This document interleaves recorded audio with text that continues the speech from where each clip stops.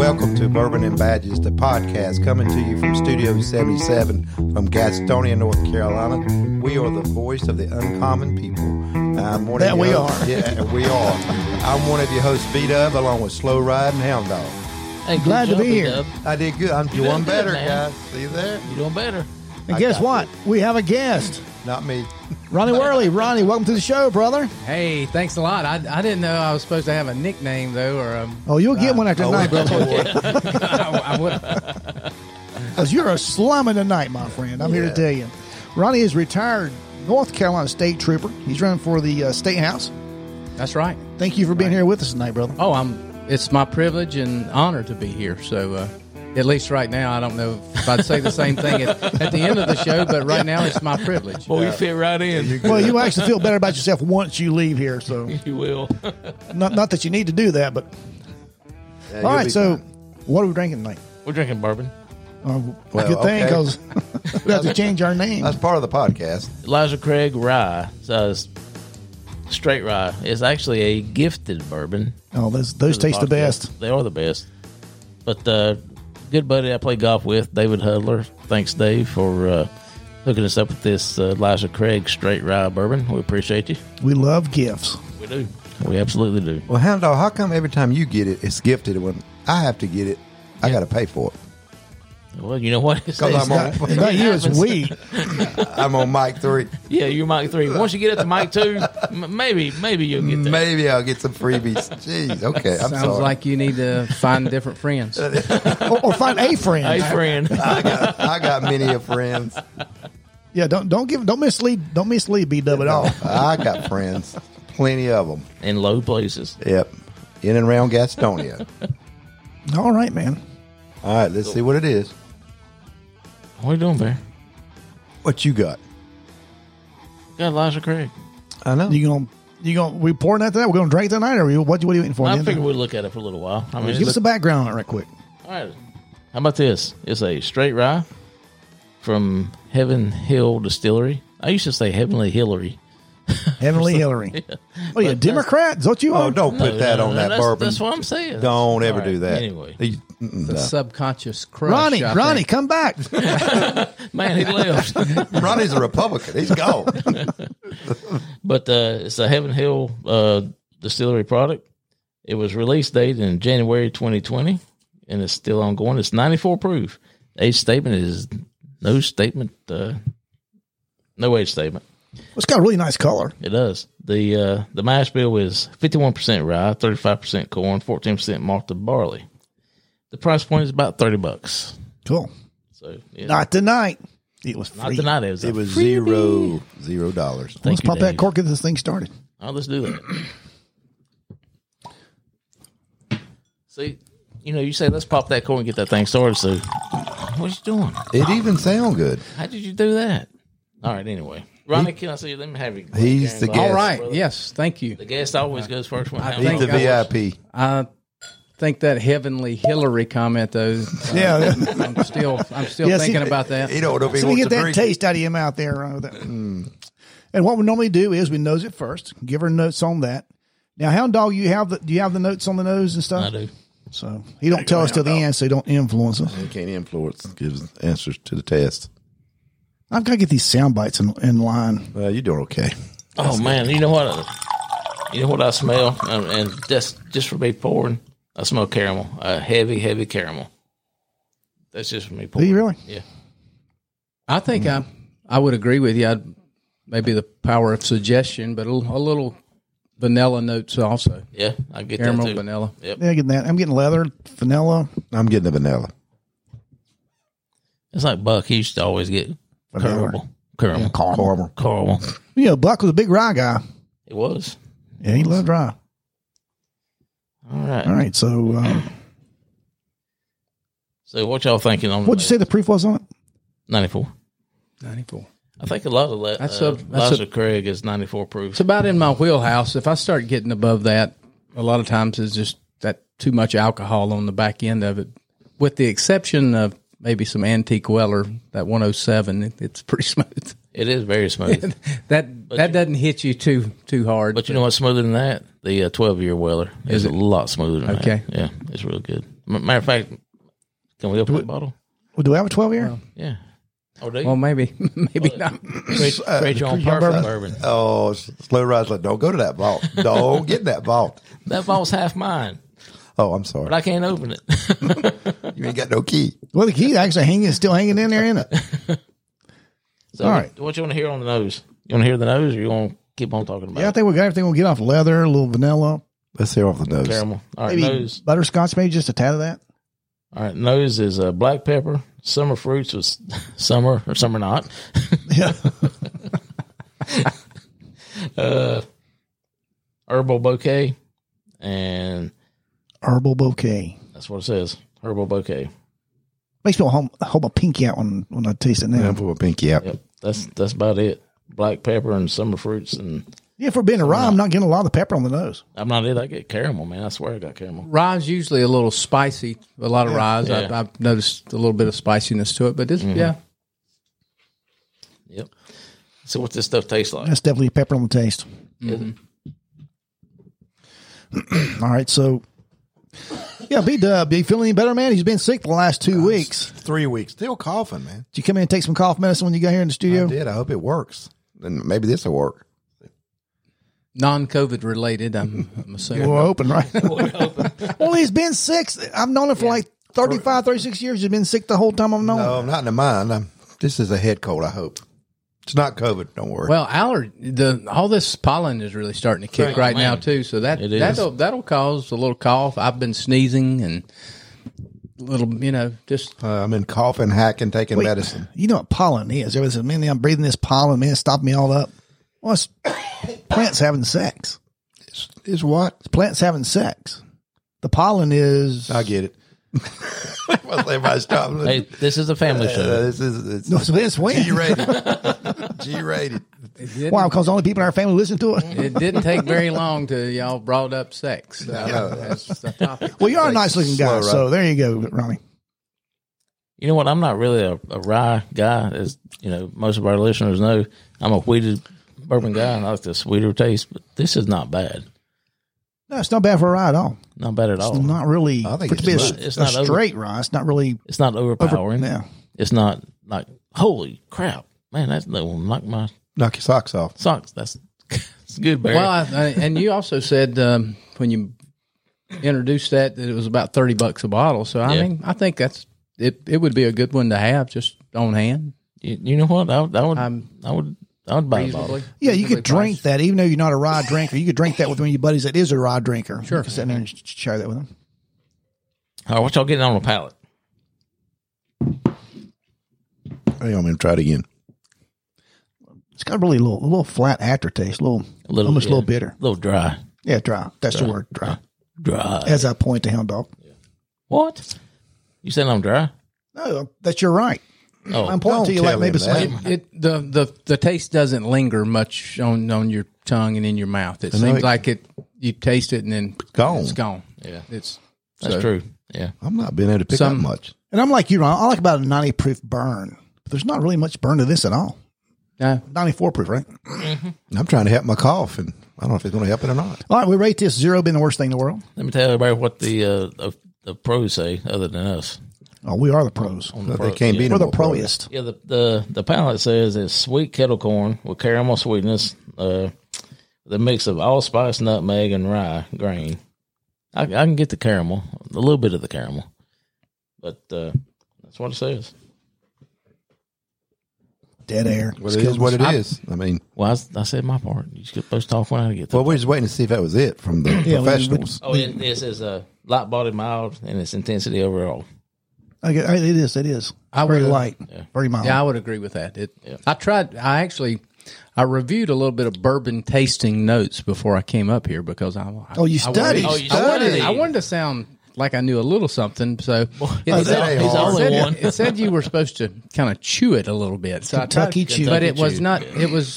It didn't seem to. Let me do that again. Unchewable? It didn't last though when I tried to kind of move it around in my mouth. That it was gone. So Yeah, and I think Right. Hound Dog hit it right dry on the end. Yeah, when you do the Kentucky Chew, it's like peppery. Right off the bat, it's peppery. Then it fades away quick. You ever been like open crack a pecan and you get some of that little shell inside there with the pecan, that little taste on the back end, a little bitters. That's what I'm getting. That bitterness. Yeah. Yeah. I think this would be a really good bourbon for an old fashioned, though. I could see, if you wanted to make a good old fashioned. I don't mean to make a shameless plug here, but Whiskars, if you hadn't been over to Whiskars in downtown Gastonia, I didn't know much about old fashions, but they make an old fashioned in there that's really good. Really good. A pre-prohibition old fashioned. And so I could see, and I think they do use Elijah Craig, but I'm not sure if it's this one, but they make a great old fashioned. You know, Dave, the guy that gave us this, he said, but you got to make a cocktail out of it. And he gave me a jar of that maraschino cherries, that stuff supposed to use for old fashions. And I noticed that didn't make it to the podcast. No, Well, you got the cherries. He didn't bring them. I forgot them. But anyway, he said put 2 cherries in the Elijah Craig rye, and if I'm not mistaken, like a bar spoon, the long handle bar spoon. Stir. It's a spoon. It's a stir. See, Ronnie's agreeing with it. He's nodding his head. It's a stir spoon. It's a stir spoon. He's pulling a beast on us. He's nodding his head. Stir spoon. But he said put about a half, if I'm not mistaken, a half of that cherry juice in the bourbon. He said it's excellent. Excellent. He's talking about in the whole bottle? No. Just in the drink. Just in the drink. Yeah. Okay. So maybe I'll bring those cherries next time. We'll give it If you got any left. I got, dude, you have to, I got Well, some. and some people, the bitters, they get the bitters, and I don't even know exactly what bitters really are, but I know they usually put bitters in the old fashioned. And Well, Ron, look around. I got one sitting on both sides of me. Both of them are very bitter. Oh, man. Bitter old men. Gotta be careful with the oldest. Yeah, don't go throwing rocks in the glass house. Yeah, really. that's just talking because about they this. spent a career in law enforcement, so that makes you. We ain't the one going on Social Security for a long. All right, let's rate this. About the 3 subject. months. So scary for him. I'm actually wait till I'm 67. Are you? It won't be there. You don't think I need to go ahead and take advantage of it? You're going to roll the dice to try to get the big money, and that's what Social Security wants you to do. They want you to roll it out there as long as you can, because they're the house. They're banking on you not being here. But before you do that, will you sign this piece of paper right here? All right, let's rate this thing. All right, man. Ronnie. We said it in stereo. We did. I know. You give me your rating. You said it was a 0 to 10, correct? 10. Yeah. 10 being the You greatest said thing in the world. 7 being a good daily drink. And we don't let price influence that. Well, it does for me, I think, because I'm not going to buy a $100 bottle to drink daily, but I may buy this. This would be one that I could put that out and have a drink of it. So I think it's maybe a 6. I think it's maybe just below that really good daily drinker, because I have a couple more that I know of that just a few dollars more than this, maybe $38, $39 that I like a little bit better. So I would probably rate it below that. And Russell's, I mentioned Russell's earlier, the 10-year Russell 10-year. for under $40. That to me is a daily drinker, but or a regular that you can get all the time. But so I'm thinking a 6. All right, B-Dub, what you think? I'm going to go with a 6. I think I'm going to go with a 6. Man. All right, slow. Go ahead and take another drink. I always have to. It's always an opportunity to take one Don't more let drink. that influence Right. it. No, don't let it influence it at all. I'm about to give it a 7. 7, really? For a rye. And Really? I'm not a rye guy. Yeah. Slow, you have given a rye a 7. I'm not a rye First guy. time But this ever. is, First time ever, man. first time I'm And actually. Go ahead. That would be probably part of it for me. I'm not a rye drinker, so Neither am I. to give it a 6 for a rye, that's probably, I'm being generous. But Oh, yeah. I think a rye on 6 would be very generous, although I did give it a 7. It's okay. You can give it a 7. I think the freeness is the gifting part give is it a influencing it. It's free. I'm giving it a 7 as well. Oh. All right. 6.5. So it's not a daily No, drinker. didn't make No, the no. mark. Almost made it. But I like it. Half a point. I am not a rye guy at all. But I like this. Yeah. Good. Good deal. All right. While we're doing that, you got that name that location. Yes, sir, we Get the do. business out of the way. The name that location winner this week is, if we had a drum roll, man, that'd be cool. We got to have it. Or we can put the, I got applause. How about that? how about the gunfire? You on gunfire? to do that. Do the gunfire. That's the west side, isn't it? Absolutely. Absolutely. The winner is Bill Lee from Gastonia Police Department. He's a Gastonia officer. Bill Lee, Bruce's Bill little Lee. brother. Bruce's little brother. So he guessed it right. It is Bullet Distillery. Bullet Distillery in Kentucky. Oh, good deal, man. What does Bill win? Yeah, what does Bill win? A shout out. Yeah, because him shout. He is now. What are you talking about? You act like that's not a big Hey, deal, You Ronnie. get a hat or something? We don't have in-state house money. I was thinking that Bill would have T-shirt. and a gift package that is here for Bill, and he's Yeah, I mean, we'll have to get a hat or something. Yeah, now I feel bad. I do too. You should. Sorry, Bill. Sorry, Bill. Maybe next time, buddy. Well, he did get a shout See, out. Ronnie, what you don't realize, right now, women around the world is hearing his name and thinking, Bill. Yeah, Bill. Bill. You know, Bill Lee's a pretty common thing. I mean, there's a lot of Bill Lees. Well, there's only one that counts in this case. That's right. this- They It's our got that own. right. Yeah. I mean, there's got to be, if you Google Bill Lee, there's going to be 1,000 of them come up on your search. So, Probably so. Well, he won. congratulations, Bill. Yeah. Thank you for Yeah, now listening. you take him way down. Don't try and bring him back up now, Ronnie. He's mad. He Take him down to the bottom. I'm sure he's a very fine officer, and Boy. I appreciate his service to the city of Gastonia. If you think you should have got something, you'd really be disappointed when you lead the podcast tonight. All right, bourbon news. We got bourbon news. Bourbon this week. news. A couple things. Well, it's going to be over by the time our listeners hear this. But Virginia's having a lottery for their Pappy Van Winkle. They're releasing it. Runs from March 23rd, which is going on right now, to March 27th. But this will air March 28th. They're releasing 241 bottles of the $89.99 and 361 of the $79.99. But you got to be a Virginian and All right, so person to win it. the what year are they? You said the $79.99 and $89.99. Yeah, I don't know. It Is doesn't that say. 10 It year, doesn't 15 say. year? It doesn't say. Okay. But you got to be. You can register online. You got to be a resident of Virginia to win it. I know some Virginians. Well, you need to call them because with this podcast, They're it's going be to go over. fast. It's going to go fast. Yeah, you The be 21 years older. Commonwealth. The Commonwealth. Commonwealth. Oh, There you go. Commonwealth Get it of right there. Virginia. Hell no. Commonwealth of Virginia. Yeah, them Virginians. The Virginia. I used to have a show about them. TV It's show. Cowboys. Cowboys, yeah. Well, we were saying our age now. Anyway. But that was in color. Yeah, Big Valley was too, I think. Hey, also, the last thing I've got here is, and Hound Dog, you're going to appreciate this because you're going to hit the Bourbon Trail on the way to the Nationals Next week. Yep. next week. In Kentucky, they have issued a House Bill 500, which seeks to help the Kentucky signature industry, which is bourbon, by ensuring distilleries are able to continue to the process of private barrel selections and sales inside their distilleries. Because most of Kentucky is dry. Yeah. Cool. And it goes a lot into it. A lot of it's 30% of them they can allocated 30% of their stock to do a lot of stuff to sell there and gift and everything in the bourbon in their distilleries.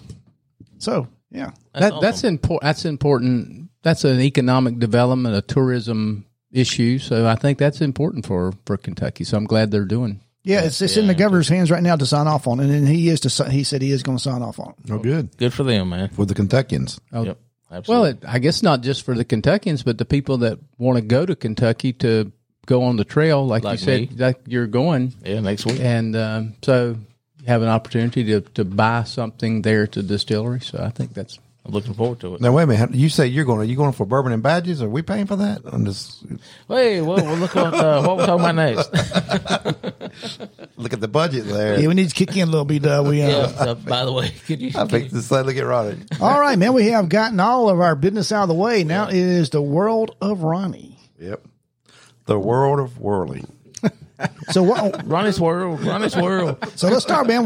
Let's start back Excellent. with the basics. Now we all retired pretty close around the same time. The three of us in 2015. You was in 2016. I retired July 1st, 2016 from the North Carolina State Highway Patrol. And I tell you, Ronnie, you came in, and it's nice. First night I had the opportunity to meet you. Yeah, I expecting to see that brim of that hat hitting the door as you come in, and Well, it's been almost 6 years. So I wore it for a couple of years after I retired, but my wife made me stop after that. Yeah, man. So, I mean, she used to like to see me come in with the handcuffs and the campaign hat, but not so much anymore. It's a family show. Oh. And was that a requirement for troopers that when they got out of the car, they had to put their hat on? Was that definitely a requirement? It absolutely was a requirement that you had to wear your hat when you were outside the vehicle. Even at the training academy, they pushed that policy that if you were leaving a classroom, going to the cafeteria, or going to any other building at the training academy, they wanted you to wear your hat. And of course, you only salute if you're undercover. So if you met one of the command staff going across the courtyard of the training academy, you were expected to salute them, officers, so lieutenant and above. But they wanted you to wear your hat, and it was the having the command presence. I understood the reason that we always wore the hat, and it was a part of the image, but it was also the command presence. When you got out of the car, you had your hat on, and you walked up the car. The violator or the motorist that you stopped knew that this was business. This was business, and but over time they relaxed on the policy a little bit. Certainly, we had troopers that got their hats blowed off on the interstates, and you're chasing a hat. That was not a good officer safety situation if you were more concerned about your hat than you were paying attention to the violator. So there was some easing off of that. But I still like to see a trooper in a hat. Just get a spare one out of the trunk if he blows off. Oh, yeah. Take a spare one. I'll tell you, my hat story is, if everybody remembers Coleman, Captain Coleman. Oh, yeah. Oh, yeah. We started wearing our hats, and we looked like, we had the bus driver hats. And it wasn't as cool as y'all's got. It wasn't cool. Right. And we had to wear them. We walked Main Street, and being rookies, everybody had to take turns, walking the beat in Main Street. So I pulled up. I got my hat out and just stepped right in my car. I just got out of the car, and he pulls up. He motioned me to come over, and he goes, "Damn hat," goes, "Your damn hand, not your damn hands," and drove off. I just got out of the car. Wow. I had to put it on inside the car. The only way I could have not done that. I just got out, and he just drives off, leave me standing there. The poor old soul. He was right. He was right. Huh? I put the hat on. And you didn't backtalk him either. You didn't. Oh, no. Not Coleman, man. That was not. Oh, he's old school, man. Yeah, not Jesse Coleman. He had a command presence, obviously, that and carried respect. He demanded respect. It sounds like I didn't know. He got it too. But I knew people like that on the highway patrol, certainly. And talking about the highway patrol for a moment, the patrol till now, the patrol was established in 1929. Long sleeves and a necktie, year round.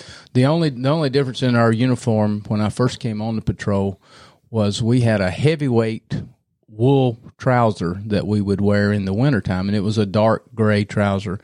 And in the summertime, well, I would go back to the hat for a moment.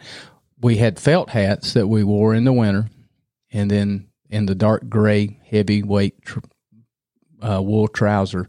And in the summertime, we would go to a lighter weight trouser that was more blue looking. Nobody liked those blue looking trousers, but they were like a lightweight trouser, and we would wear a straw hat. So that was the only difference in the summer and winter uniform. And usually around October 1st and May 1st was kind of the time that you switched uniforms. Later on, to save money, the patrol got away from the felt hats altogether, and they got away from the heavyweight wool trousers, and they went to more of a tropical wool trouser that we just wore year round. So that's cool. Just a little bit of history of the highway patrol history cool. there. Oh. But I love highway patrol history, and I taught some of that in my years while I was at the training academy. So we went to that training academy. Remember that driving school we all got booted out of? Oh, yeah. I went there. What I may have been instructing that class. What year were you there? Oh, man. Yeah, Peachy was there. Peachy. Willis Peachy. Oh, Peachy. Oh my gosh, Willis Peachy. Yeah. You brought up something. Willis Peachy. He was a former Marine. I believe it. Yeah, we believe it. Tough guy. Willis, I was in basic school when I first met Willis Peachy.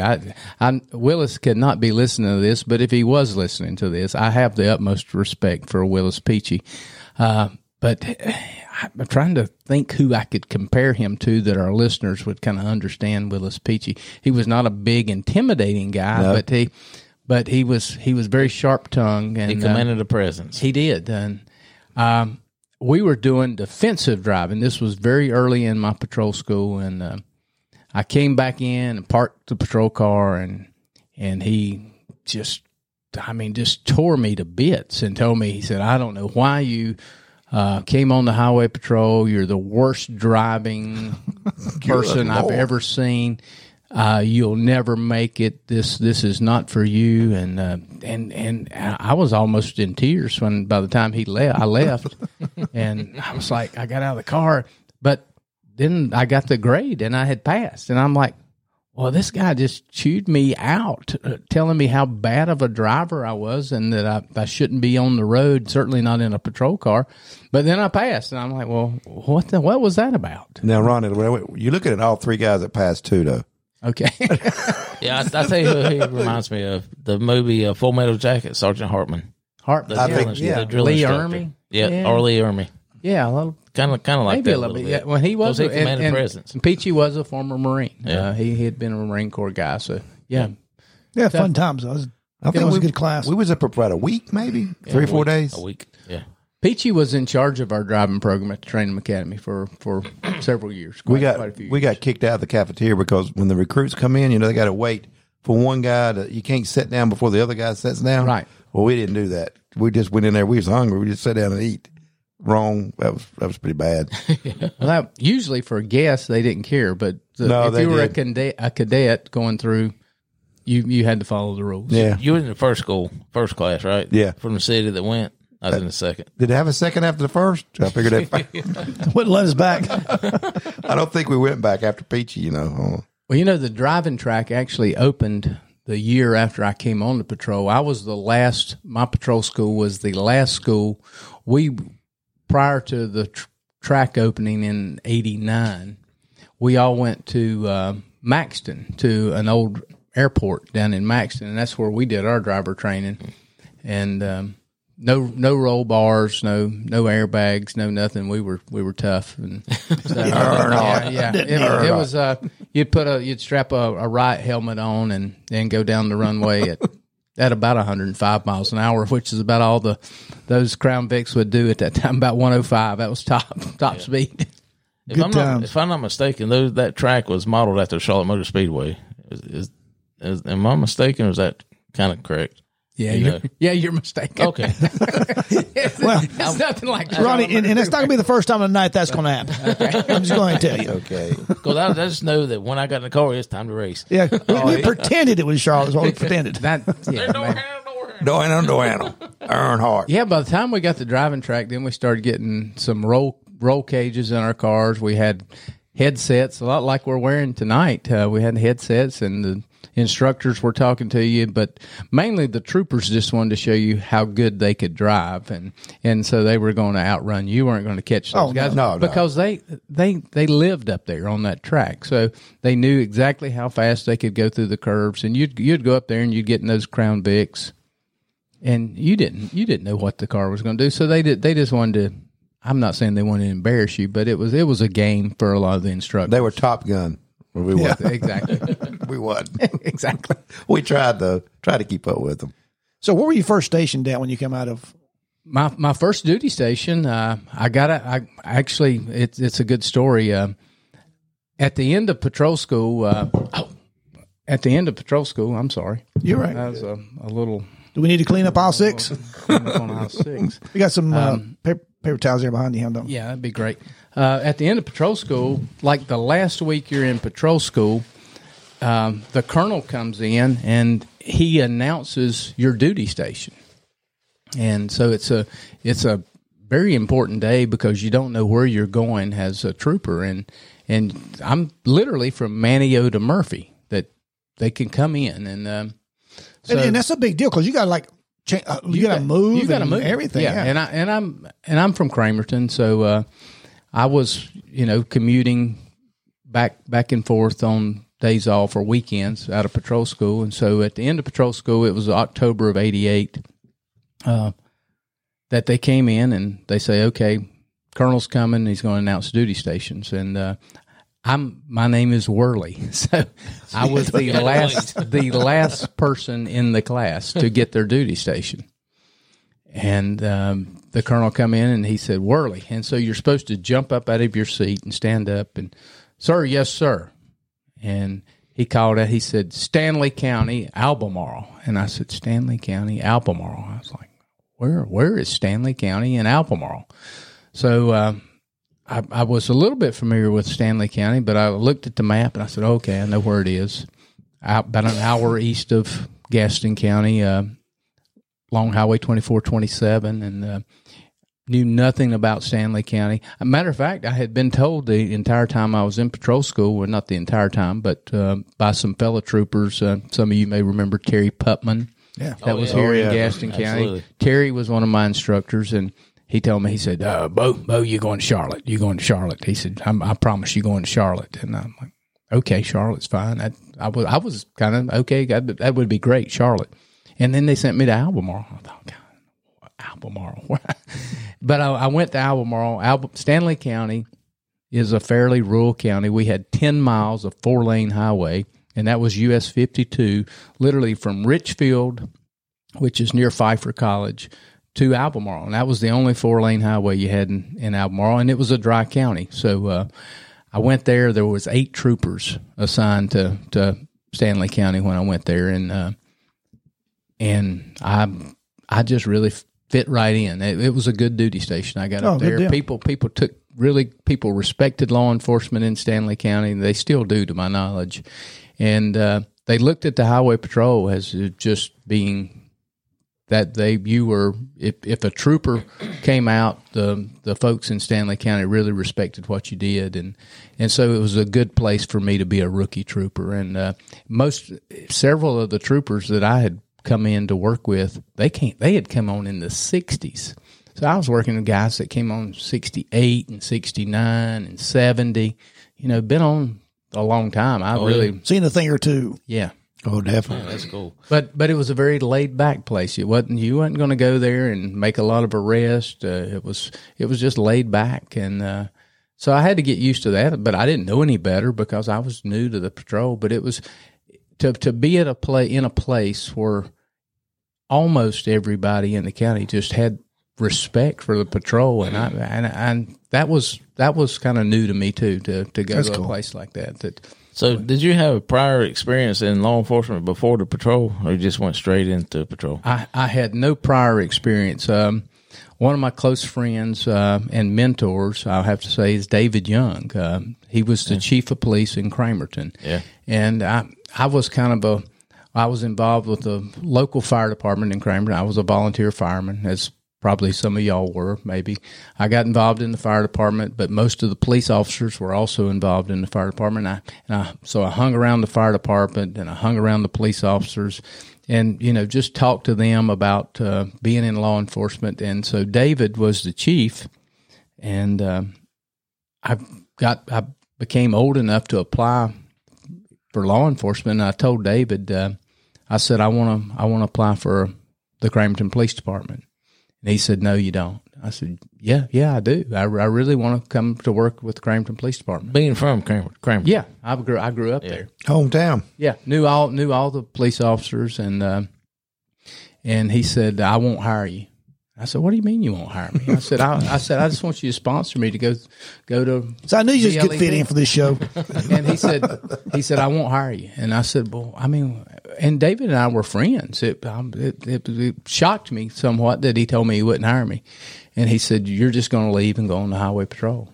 And I said, well, no, but I would like to work here in Cramerton. He said, apply for the patrol. He said, just go ahead and apply for the patrol. Don't. And so that was his encouragement so I did. I applied for the patrol, and I actually applied in 87. And at that time, the patrol was very competitive to get on the patrol, and I got turned down. So I was I was destroyed. I was like, oh gosh, I got turned down. And everybody, so I talked to all the troopers that I knew, and they said, happens to everybody. If you really want to come on the highway patrol, wait your year and apply again. So I applied again early 88 and was hired in May of 88. Oh, that's cool. Yeah, good deal, yeah. So from going from Stanley County to Gaston County, was that your natural progression from Stanley to Gaston? Then I was living in Cramerton. I lived in Cramerton, and that was my first duty station was Stanley County. So I went there in 88 after patrol school. So when did you come to Gaston County? Well, that was later in my career. Oh, was it really? My next move was I got a call. Actually, I mentioned Terry Putman again. Terry had gone to Raleigh and became the commandant of the Highway Patrol Basic School. I didn't know that. And Terry and I knew one another, and it was early 93. I got a phone call one morning. I think I'd worked late shift the night before, and Terry, y'all remember Terry, maybe talking to Animal. Some people called him Animal. Terry called me one morning, and the phone rang, and before cell phones, I had a landline. Phone rang. Hey, Bo. I'm like, he said, you know who this is? And I said, well, it sounds like Terry Putman. He's out. Yeah, it's Terry Putman. I said, well, all right. I said, what's going on? And he said, I want you to come to Raleigh. And I said, for what? And he said, we want you to come and work a basic school. And I said, well, I'd be interested in doing that. I'd been on patrol at that time about 5 years, and spent that time in Albemarle. And I said, I wouldn't mind doing that. He said, it's just a temporary assignment. You're going to be up here about 8 months, and then you'll go back to the district. And so I talked to my wife about it. And I said, they want me to come to Raleigh to work a basic school. And I said, I really would like to do it, like to go. And she said, she was very supportive. My wife's been very supportive of me over my career. We've been married 33 years now. She said, go. And please, please go. maybe that's part of the reason we've been married. That's why you're still together. So I went to Raleigh and I worked the first basic school, which was the 90th basic school. I was actually in the 82nd basic school. So the 90th basic school, I got assigned as a staff instructor, and we operated much like a drill instructor during that time. So very, very rewarding time in my career was to go to that basic school. And then after I worked that basic school, they sent me back to the district. Oh, cool. Well, you poor time. Yep. That is too cool. I'll tell you what, we'll be back right after this. Hello, I'm Don Roper, candidate for Gaston County Sheriff. I'm a Christian conservative Republican, and I would appreciate your vote in the Republican primary coming up in May. I believe we should conduct independent research when choosing a candidate for office. I look at the person's record and past actions when making my decision.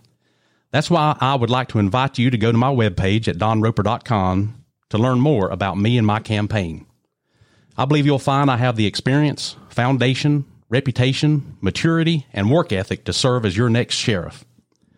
The office of Sheriff of Gaston County is an important public safety position. That's why you need a candidate that's ready to serve on day one. I have the resume that's fully developed, with the training and experience of leading during the most trying times. My experience is built from being in the field doing the hard work, not from an office. Thank you for your support. I look forward to serving you as your next sheriff. This ad was paid for by friends of Don Roper. If you're like me, you value experience in the positions where it's needed most. I am Beth Stockwell, and I am running for Superior Court Judge in Gaston County. For over 10 years, I have served as an assistant district attorney here in Gaston County. I am the experienced candidate in this race, having actually prosecuted multiple homicides, drug trafficking cases, sex offenses, as well as many other felonies. I have fought to protect the citizens and communities of Gaston County. Not only do I have vast experience in the courtroom, I am also a strong Republican who will fight to uphold the Constitution as it is written. On May 17th, send experience to the bench. I am Beth Stockwell. I am running for Superior Court Judge, and I approve this message. So, Ronnie, what's one thing stands out? What was like, if we were to ask you, or you think if you want to tell somebody, what would be one night on patrol you'd share? One night on patrol that I Or one day, yeah. What's that one night that stands I out? had a lot of those nights or days sometimes. I can remember one particular day. It was a Saturday. This is as vivid as if it just happened. It was a Saturday afternoon. It was either spring or summer, but I knew it was warm weather. And Baden Lake is located in Stanley County, and it was a popular place to go and boat and swim on. They had a beach down there, and it was also a popular place that people would go and kind of party a little bit on the weekends. That Saturday, we got a call about I got a word on the radio, and I'm wanting to say it was a 1970 Nova. And so, you know, a 1970 Nova in 89, 90 or so, that's still kind of an unusual car, but I grew up knowing a Nova when I saw it. Yeah. And 1970 Nova, 2 white males leaving Baden Lake, 1055. And for our listeners that don't know a 1055, I'm assuming y'all use this 1055. Yes, we know what that is. Y'all know Our listeners, We know stuff. probably don't. We're not trippers. We know stuff. Just because we're not a trooper, we know that. Okay, I just want to make sure. We weren't milkmen. I'm not talking. It's 1055 intoxicated driver. 1055. Yeah, drunk driver. Got a 1055 Highway 740 or NC 740 ran from Baden back up to Albemarle, and they said 1970 Nova headed toward Albemarle. Green in color, 2 white males. And I used to work the Baden area because that was it was a dry county, but you knew where people were drinking. So I left Albemarle and I took off toward Baden on 740. 2427, literally, if you don't make a right turn and go toward Troy and go straight on 2427 to Albemarle, you go to on Highway 740 toward Baden. Baden also was basically a mill town, but Alcoa had a plant there, so it was sort of that community. There was a country club area in Baden, and then the lake, and then a pretty rough area there. But so I got about not very far down 740, and sure enough, I see that 1970 Nova pass me, and I'm like, there it is. And so I did. And you know they got the pucker fire. Oh God! Yeah. Just in they seeing you, they get the old. Yeah, probably so. But I did my bat turn that I was trained to do at the Highway Patrol Training Academy. Jammed the emergency brake on. You hit the shoulder first. If y'all were, I don't know if y'all Peachy were. See, I don't know if y'all were trained in that. Oh, Peachy taught us. He got. Oh, yeah. What you have to do, you run your right wheels off of the shoulder of the road, a 2-lane road. You hit your emergency brake, which had the automatic release on it, so it didn't lock like a lot of them do. It was now. in the floor then. Yeah, and then the rear end of that car just makes that little pivot around, and if you do it right, you come back up in the lane heading in the opposite direction. So I made a perfect little turn, got around on that car, and they were headed into Albemarle, and there's a shopping area right there, kind of the intersection of 740 and 2427, and a Ford dealership used to be there. I don't know if it still is now. Lum's Ford was the name of it, and there was a movie theater. There's a lot more there now. The last time I'd been through Albemarle. Hit them up, blue light.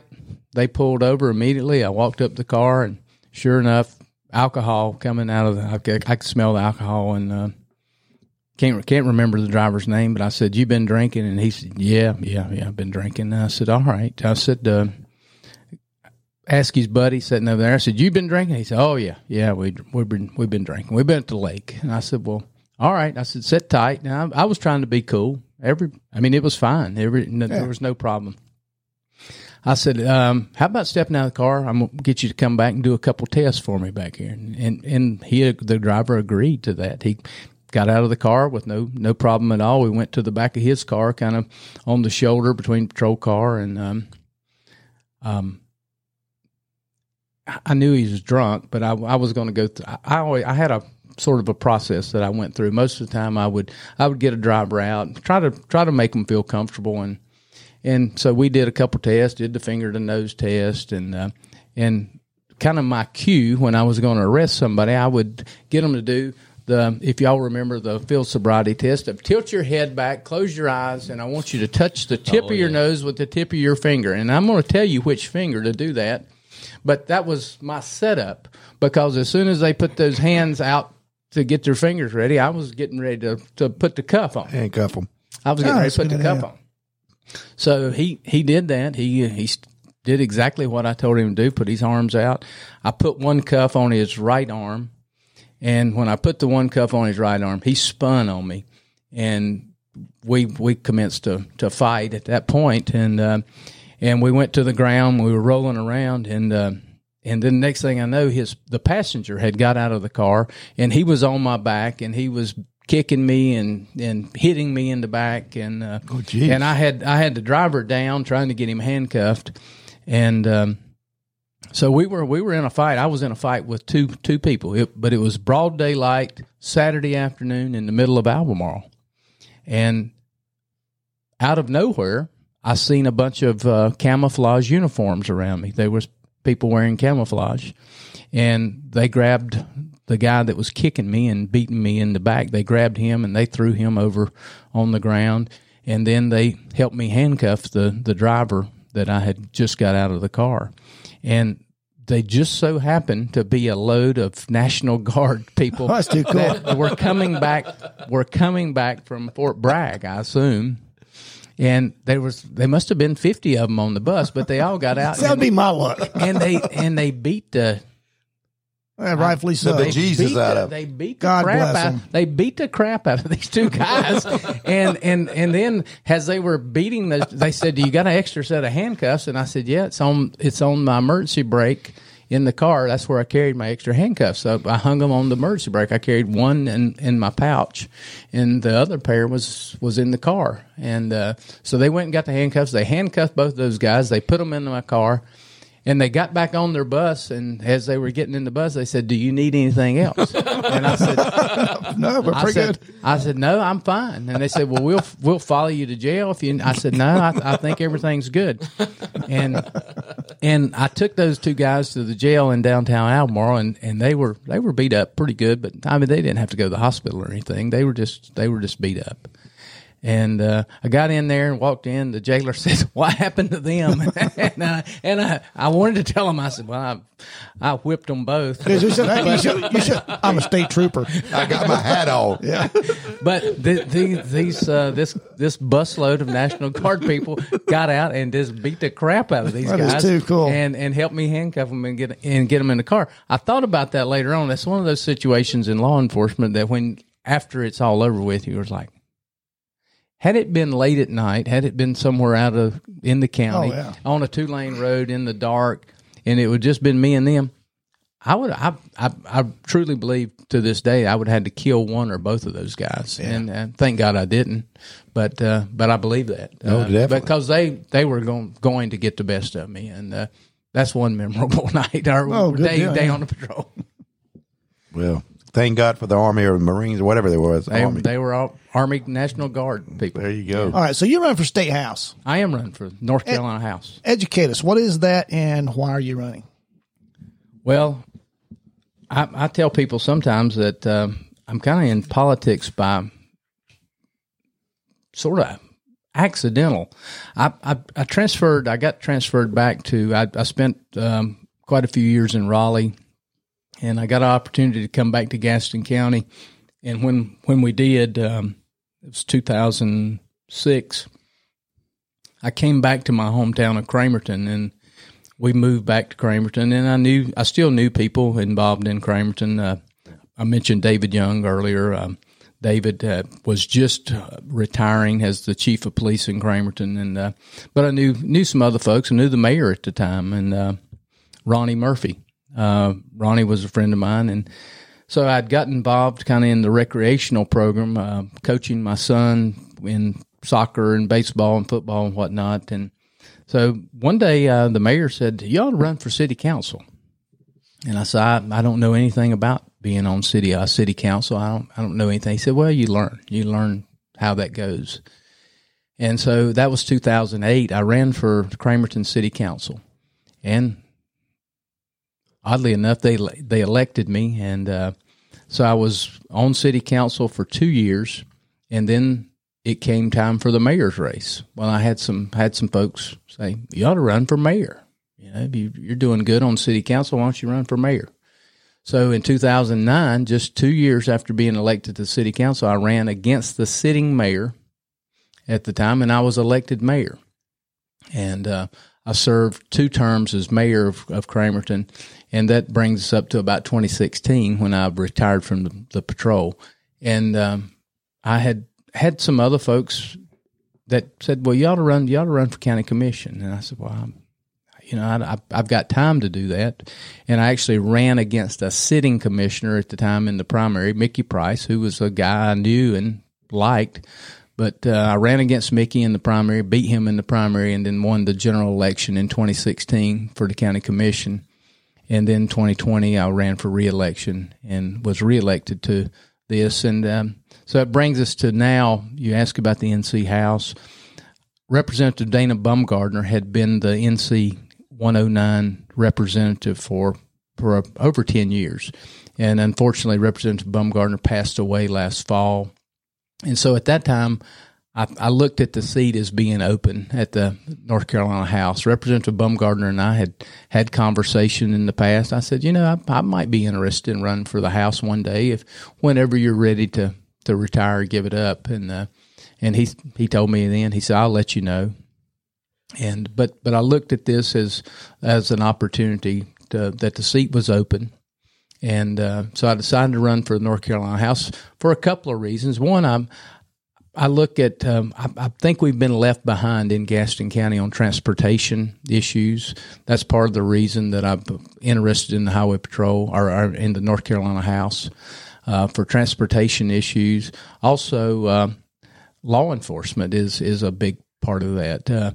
The Highway Patrol is probably 250 members short right now across the state. Oh, wow.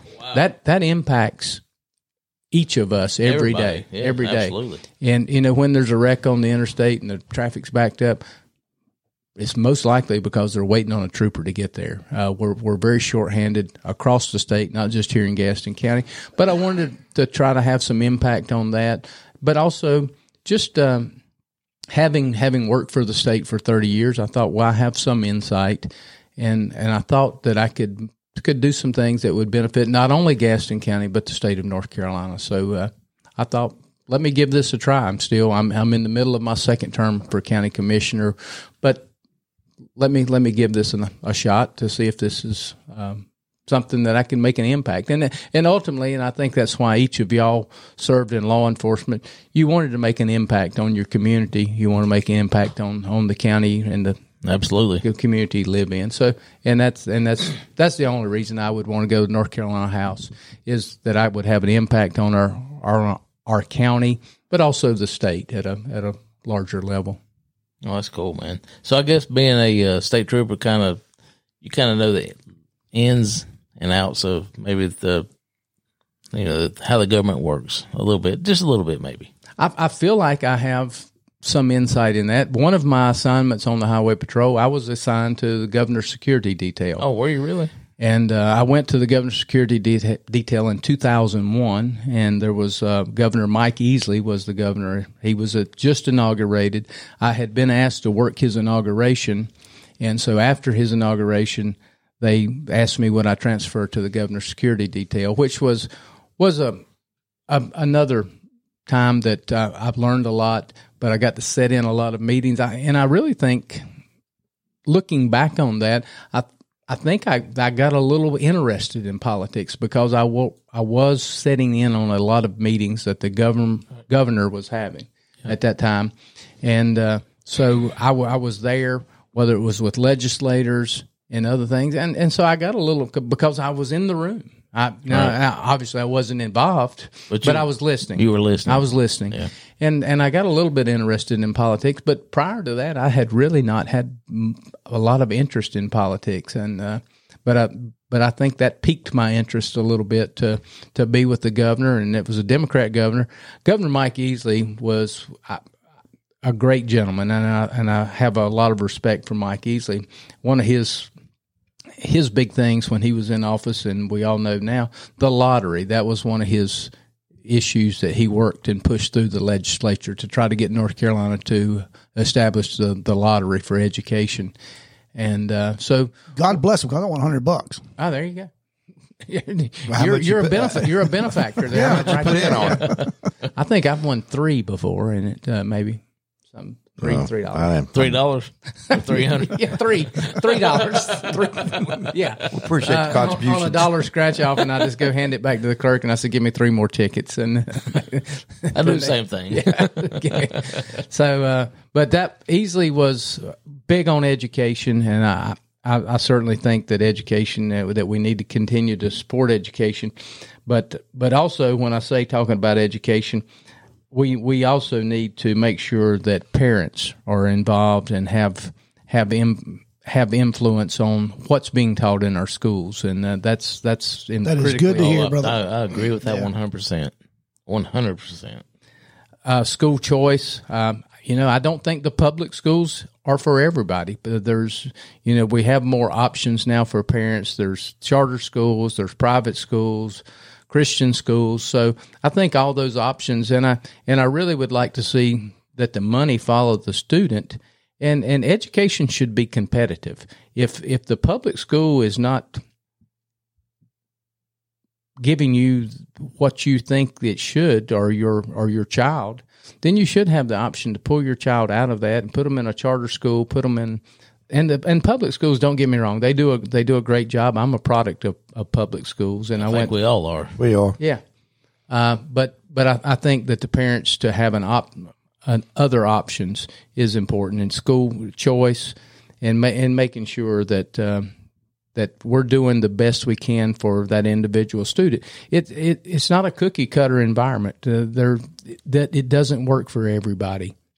So I think we have treated a lot of our students like, okay, you're going to do the same thing. We're going to prepare you for college. Not every kid's going to college, so we need to pull back from that, and we need to prepare students for a career. And I think Gaston County is doing good with career technical education, many areas, whether it be the fire service, emergency medical services, or the healthcare industry. There's welding, there's culinary arts. So not every child's going to college. So we need to quit trying to prepare every child for college, and because there's lots of good jobs out there, and there's lots of jobs that need to be filled, and they need to have certifications that they can go right into those jobs out of high school. So. Well, that's cool. Yeah, excellent. So I'm looking on your website, RonnieWorley.com. Please, RonnieWorley.com. Please go there. Good plug there. Good plug. So it says on here that you worked successfully to lower county taxes during your first term as county commissioner. We have lowered the county tax rate twice since I've been elected. Good job. I thank you. Yeah. And well, the only way we do that is by building the industrial and commercial and manufacturing segment of our community. When textiles left, and I grew up in Cramerton, where textiles, and all over Gaston County, textiles controlled everything. Yeah, I was a yarn boy. So We used to have a spindle on our door of our police car. Sure. Yeah, right in the middle. Yeah. So textiles was king in Gaston County, and even water bills were mostly taken care of by the mill companies. People didn't have to pay water bills, taxes were low, and then when all the textile left with NAFTA and other regulations that came in, we needed to rebuild our commercial and industrial. And we're doing a good job with that. I can't pat myself on the back.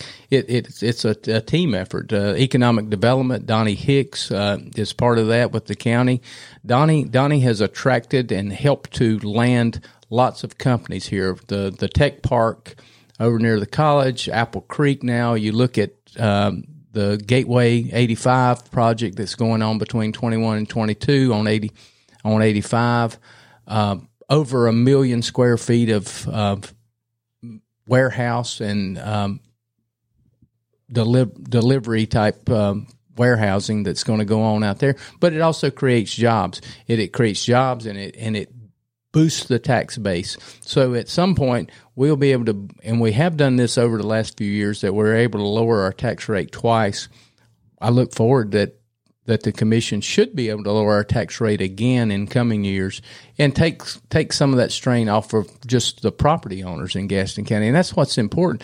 The property taxes were not that high historically, and they grew because we had to pay the bills. Mm-hmm.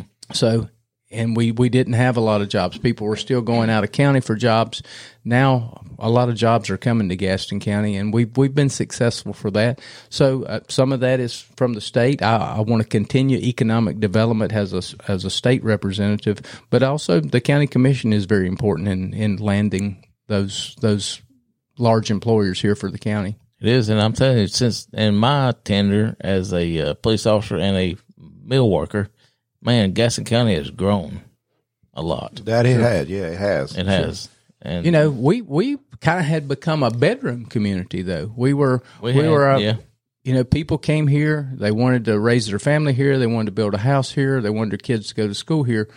But typically, unless you were working in the public sector, you were going elsewhere to go to work, unless it was Freightliner. Freightliner's been here since the late 70s. Oh yeah, at least. And they've been a player.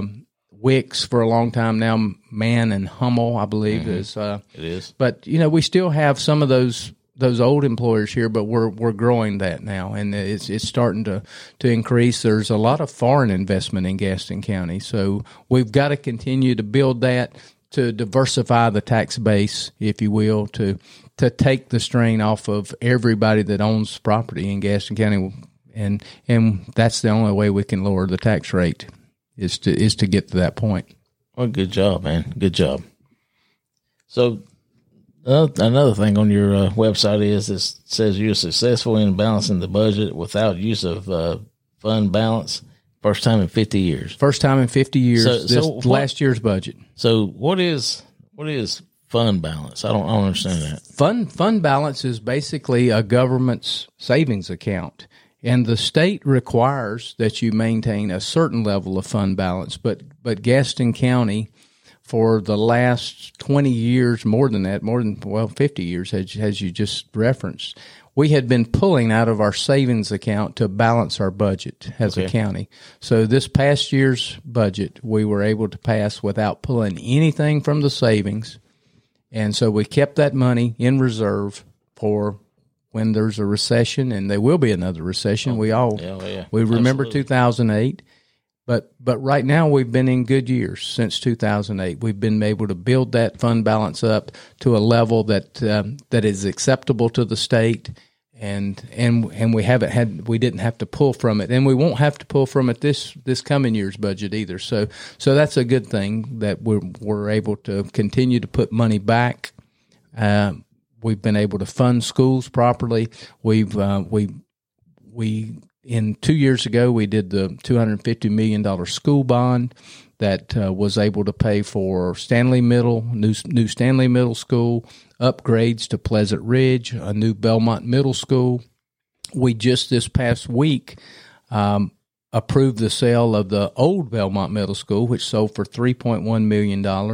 So that $3.1 million goes right back to the debt service for schools. It can't be used for can't use it for anything else. We can't build a park. We have to put it right back in schools. So, and we still have about $190 million left in the bond that we need to spend over the next 7 years or so. I know a podcast you can spend that money. Yeah, we're all about education. You tell we're well educated around here. We're listening. Well, we're looking for places to put dollars. So I can see from you're looking around studio thinking 77. You're looking around studio like I can't think a thing these guys need. We could. Well, no, I think we could use some upgrades here. I mean, it's nice, but we probably get some upgrades. I think it'll be fine. I think there's some room that we could. Well, we do have a donate button, and we discuss that. What are you trying to say, Ron? What is this place? About 1,200 square feet in here. It's pretty. I mean, it's nice, but I realize you need more space. Well, this is a think tank. You think. This is a think tank. You're in the light being close. Absolutely. I hear you. A think tank. I like sort of a brain trust type thing. Well, you're looking at the brains. Where? Ronnie. Yeah, I hear you. But you know, the textile industry, though, I can relate to that. We all work in textiles. Sure. Everybody lived in a mill village, you know. In those days, like I think Slow Ride was talking about, it was on the police patch, the spinning wheel. Yeah. We were proud of that. And we lost that. And everybody's like, well, you know, I want to go to college, like you said. I don't know, be a doctor, a lawyer, whatever. But Freightliner, the blue collar job that pays very well, you can make good money doing that. We need to make stuff and teach people how to weld again, you know, do welding and stuff like that. Absolutely. My plumber came out about 2 weeks ago on a Sunday morning, and he left with $325, and he was there about less than 2 hours. So that's pretty good. I think we need we still need plumbers. We need electricians. We still need police officers. We need people that are wanting to serve the public in emergency medical services or firefighters and police officers. And, you know, I know this is a police show kind of, but, you know, I kind of got a little bit over the years. Police officers or firefighters, they just seem to get all the attention. Everybody loved to see the fire department. Nobody ever wanted to see the police come. But when the fire department showed up, they were like, "Oh, they're heroes! They're heroes!" Oh, there's the police, and it's like, yeah. Well, my dad was a fireman. He retired. So I think if I had it to go back and do over again, I might have pursued a career in the fire department. And my hat's off to those guys. Well, even out in the community, you know, you're doing some little thing for the community. You got these police cars out there, little kids hanging all over them. Yeah, this is great. This guy, big old red fire truck pulls up and they just drop their stuff and run. It's over. It's done. It's like police who? Yeah. And it doesn't matter. Everybody loves a fireman, and they only work 10 days a month. So it's how bad could it be? I mean, it's a good thing. They all mow grass on their off time, and they make a lot of money. And they're all great cooks. They're you great. Been by they one live of their there. I thought about marrying a firefighter before. Man, you go by, we go by some of these, fire departments here in Gastonia, man. Some of the aroma coming out. My dad, he ended up having a trailer park doing stuff. I mean, he was a fireman. Oh, yeah. In there, they're sleeping and eating and working out and getting paid. I'm like, I wish I would have signed up for that. I guess we're the dummies that chose the other route. And I work with a fireman at the ABC store. That's a captain I think he's a captain at the Charlotte Fire Department. And he's a great guy. We get along great. Yeah, I just didn't like heights. I couldn't do no heights. Yeah. The bad thing is I don't like fire, so I didn't. The fireman just didn't score high enough on the civil service test to be a police officer. There's 3 more points. 3 more points that could be in Now, see, they always say the opposite. They said you weren't smart enough to be a fireman. But we're right. We're right. We're right. That's right. Hey, but Bourbon and badges. The thing about these firemen, though, out on these scenes, are just like those military guys with you, man. If you need some backup, boy, they're there. They are. They don't mind scrapping. No, they're You're right. happy. You're absolutely right. You're right, but always I'm not running them down at all. When I went to Albemarle in Stanley County, we had a lot of volunteer fire departments in Stanley County, just like we do in Gaston. And so you'd roll up on a wreck scene, the road would be blocked, and firemen come up and say, "You want us to direct traffic for you?" And I'm like, "Yeah." And they would stand in direct. If you told them to direct traffic, they'd stand there and direct traffic till you told them to go home. Okay, I'm good. It's all fine. Yeah, we love firemen. Do you ever have firemen on the show? I mean, We haven't had one. We haven't, have we? We haven't had one yet. We got to get them now, though. I think that would be important. Do you know one that would actually That come on here. Return our phone calls. Probably not. I'll reach out to some of my You got to get contacts. one in the whole county. Barry, I know Barry Wilson. I don't know if you know Barry or not. Maybe he would come home. Actually, we did have one. Mike Quinney. He's a fireman officer. He was, or still he's retired. no. Firefighter. That's him. Yeah, when they become firefighters, They fight fires. I mean, it sounds we're better. not crime fighters. Well, I mean, we're Batman, I guess. I actually, don't Yeah, we policemen and firemen, and all of a sudden one day they got to be called firefighters. Well, because that was cool. politically correct to It's say cool. firefighter because they had women coming on the fire department, and so correct, they had to yeah. say firefighters. Fighters. Couldn't say firemen. That's right. So, All right, I'll keep that thought myself since you're here running for office. All right. Right, we're toward the end of the show. So, what's one thing? I'm in the batter's box. I'm in the voter's booth, and I see your name on the ticket. What's one thing I should think about when I see your name? Well, I think you should look at me and look at my record and know that I get things done. And going back to my time as in Cramerton, and I'll touch on this briefly. I won't go into a lot of detail. I came to Cramerton, and we were talking about the textile industry leaving. That drove a lot of the cost of utilities. We had the highest water bill of anywhere in the county in Cramerton. We had about a $6 million water treatment plant over on Eagle Road that was not operating to full capacity. We had built that plant out thinking that one day we would be operating at a higher capacity. And I started to get into things that I had no clue about when I got into politics, and water and wastewater became one of those that Our plant had a capacity of 4 million gallons of wastewater a day. Well, we were only using about 25% of that, but we were paying the debt service on that plant, which was expensive, and that drove the cost to the consumer or the utility payer. Well, when I got elected, the biggest thing people talked to me about was, you need to lower the water bill, lower the water bill, lower the water bill. And I'm like, how do we lower the water bill? I don't know how we lower the water bill. I've never been involved in this. Well, we got in there and did enough brainstorming, and we had a great city manager at the time who is now the city manager of Gastonia, Michael Peoples. Michael was my city manager in Cramerton, and he said, there's one way we could lower the water bill. And I said, tell me what we could do. He said, we could sell our water treatment plant to the city of Gastonia and merge with them if they would agree to do this, and we could probably lower our water bills. And so that started a conversation. Jenny Stultz was the mayor at the time, and we began some conversations with the city of Gastonia from the city of Cramerton. Here, little bitty Cramerton, talking to Gastonia. We would like to partner with you, and we know that you need the capacity in our treatment plant. Would you consider buying out our water treatment plant? And Gastonia, they bit. we sold them that line and sinker. And we merged the Cramerton Water and Wastewater Treatment Center with the city of Gastonia to form Two Rivers Utilities. Oh, you're asking the very thing. Is that where Two Rivers came from? Two Rivers came from. Oh, I didn't know merger. That's cool. We lowered our water bills by 25% when we signed the deal.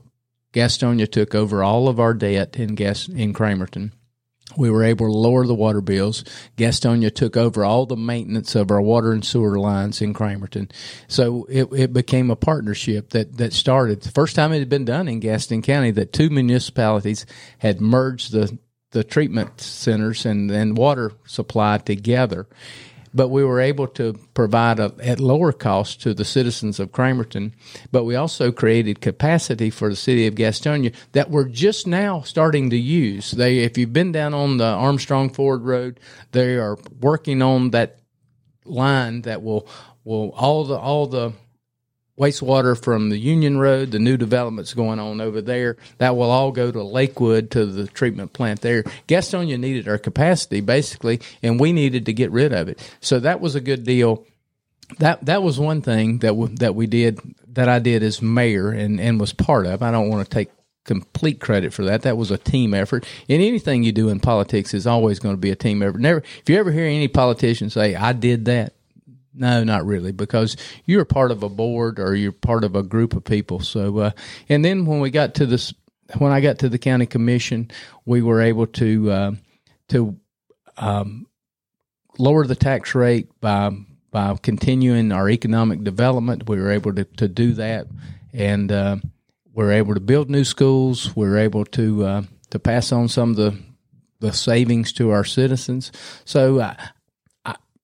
I'm not somebody that's going to just talk about what I'm going to do. I'm going to go and try to figure out a way that we can do something different than we're doing today. For people to say, well, that can't be done, transportation is one of those issues. We are in North Carolina, the state builds roads or the city builds roads, one or the other. Counties don't build roads. Cities and the state builds roads. In York County, South Carolina, the county builds roads, but they have a program there called Pennies for Progress, and it's basically a sales tax that goes on. That's a referendum that they are able to let the voters decide. Say we've got a project, we want to build this road. They put this to the voters. Here's the project. Here's what we're going to do. We want to add a 1/4 cent to the sales tax. The exact same way we funded education. And this is where it doesn't just come from the people that own property in the county. Sales tax comes from everybody that passes through. So York County does the Pennies for Progress for roads, and they've been able to do road projects there. We need to, and this would be an act of the legislature, that we need to establish a different model for funding roads. We need to be able to take local dollars, give them to the state DOT and say, we really need to get this project done, whether it's widening I-85, whether it's the Catawba crossing, the new bridge into Gaston or to Mecklenburg County, which right now is set for 2038. That's a long ways off. Oh, wow, 2038. We need that road today, and we're not going to have it today, but we need to figure out a new formula, a new way to fund roads. And the gas tax is declining, and the reason it's declining, one, cars are more fuel efficient than they've ever been, and then there's a number of people that are driving electric cars. They're not paying the gas tax. Bastards. Anymore. They're not paying. They're driving by the gas pumps and going like, yeah, thank you. I want to start driving my golf cart. So I think we need a new model. We need a new formula. But I'm going to go to Raleigh, and I'm going to get things done for us. Economic development, education, supporting law enforcement, and that's kind of my. I think if I tried to get too far out and I want to do this and want to do that, I've got three areas I want to try to focus on, and that's transportation, our law enforcement, and education. Transportation certainly most important in Gaston County, but law enforcement goes into that. And I mentioned the fact when you're having to wait on an officer to respond to a call, and traffic is locked up on the interstate, that costs businesses money. Anytime the interstate's shut down for any length of time, that costs businesses money, whether in work production, from manpower, or otherwise. So we've got to have a strong law enforcement in working force. So never think that law enforcement is not important to economic development, because it is. If you don't have it, so it really is. We all know we're the backbone of everything in law enforcement. There you go, sir. Refund the police. Refund the police, absolutely. Not defund. Refund. I like that. Refund Ronnie, and I think support. you just got your campaign slogan. Right here. Put this on your rack card. All right, so what? I wish this could go on for another hour. Well, I tell you, and it can. It has. It can. Well, I tell you, and I tell Of course, you, I might need to call an Uber, but I wish we could. With you being here, and as well, this first time a straight rye came so close to being a daily drink. God, it's so good. 6.5 for Elijah Craig straight Just couldn't rye. get it over that 0.5. Came close. Can we do a redo on that? Yeah, we could. Well, Hound Dog and I tried to pull it through. All right. You got a shout out to a Pig Chapter? Yes, I do. The Renegade Pig Chapter shout out this week goes to Tampa, Florida. Tampa, Florida. Wow, Cool. Hillsborough County. Them two. Yeah, that is Tampa. Tampa's Hillsborough. Yeah, Hillsborough it County. is. It is. It is. My brother lives And- in Lakeland, which is next door to Hillsborough County. And our brother that Cupcake, or Chuck Van Sickle, is a Hillsborough County Sheriff's Office. Okay, cool. Yeah, Renegade Pigs are, law enforcement, firefighters, Right. and Correction officer. correction officers. Let firefighters in. Yeah, we got them in. This is Got 'em in. All special Them- occasions. No, Them and firemen, too. Yeah. Somebody's got to cook for us. Somebody's got to cook. they pull that trailer that they smoke all that Yep. those Boston butts on. Absolutely.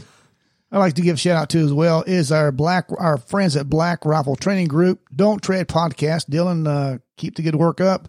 Law Enforcement Today at lawenforcementtoday.com. Shooter Express, concealed carry. Anthony, Christine, keep the good work there as well. Anything else? Am I missing something? I think you said it. B-Dub, you've been checking the our emails?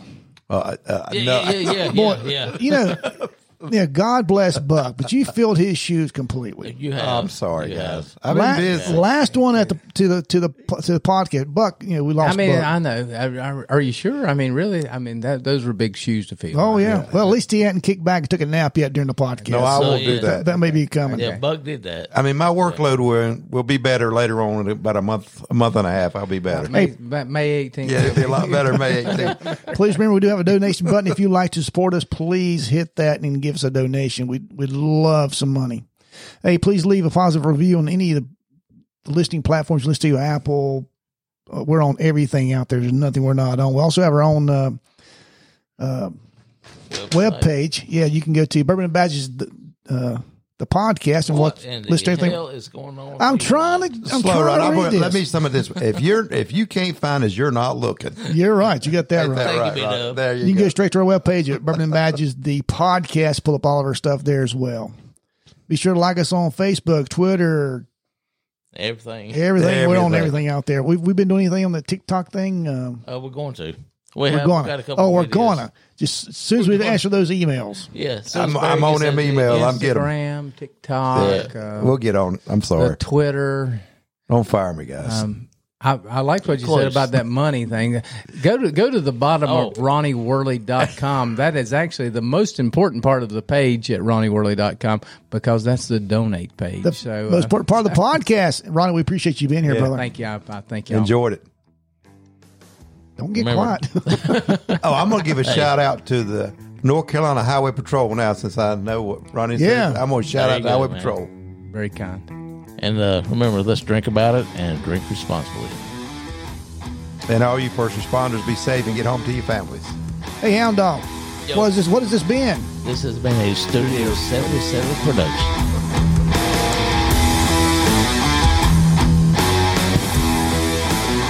That's so much fun, y'all. I tell you what. That is fun.